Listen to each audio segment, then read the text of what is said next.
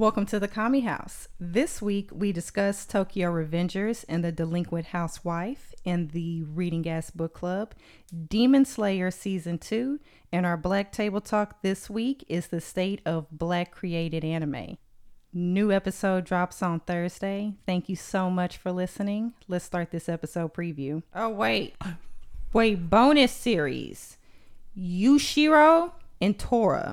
Yo, Yushiro and Tora is like one of my shits. And Tora, that's my shit. That's my shit. If you didn't know, listener, we talked about this in an episode because that motherfucker hits. It's like a better Inuyasha. Oh, ooh. Sorry. Elaborate.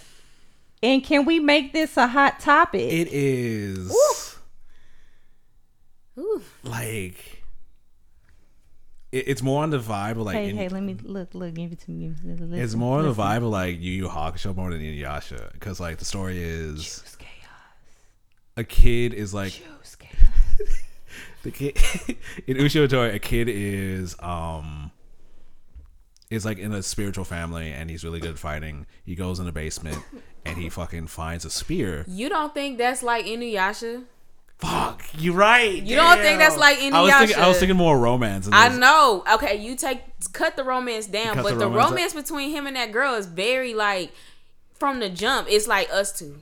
Yeah. From the jump, it's like you could tell that Ushio was like really into that girl. You could tell. Yeah. You know what I'm saying? It wasn't like that flippy floppy shit Inuyasha had. So I feel like the romance was even better in this. Oh fuck. Then you got the elements of the past. You know what I'm saying? You got this whole storyline, and it wraps up quicker and neater.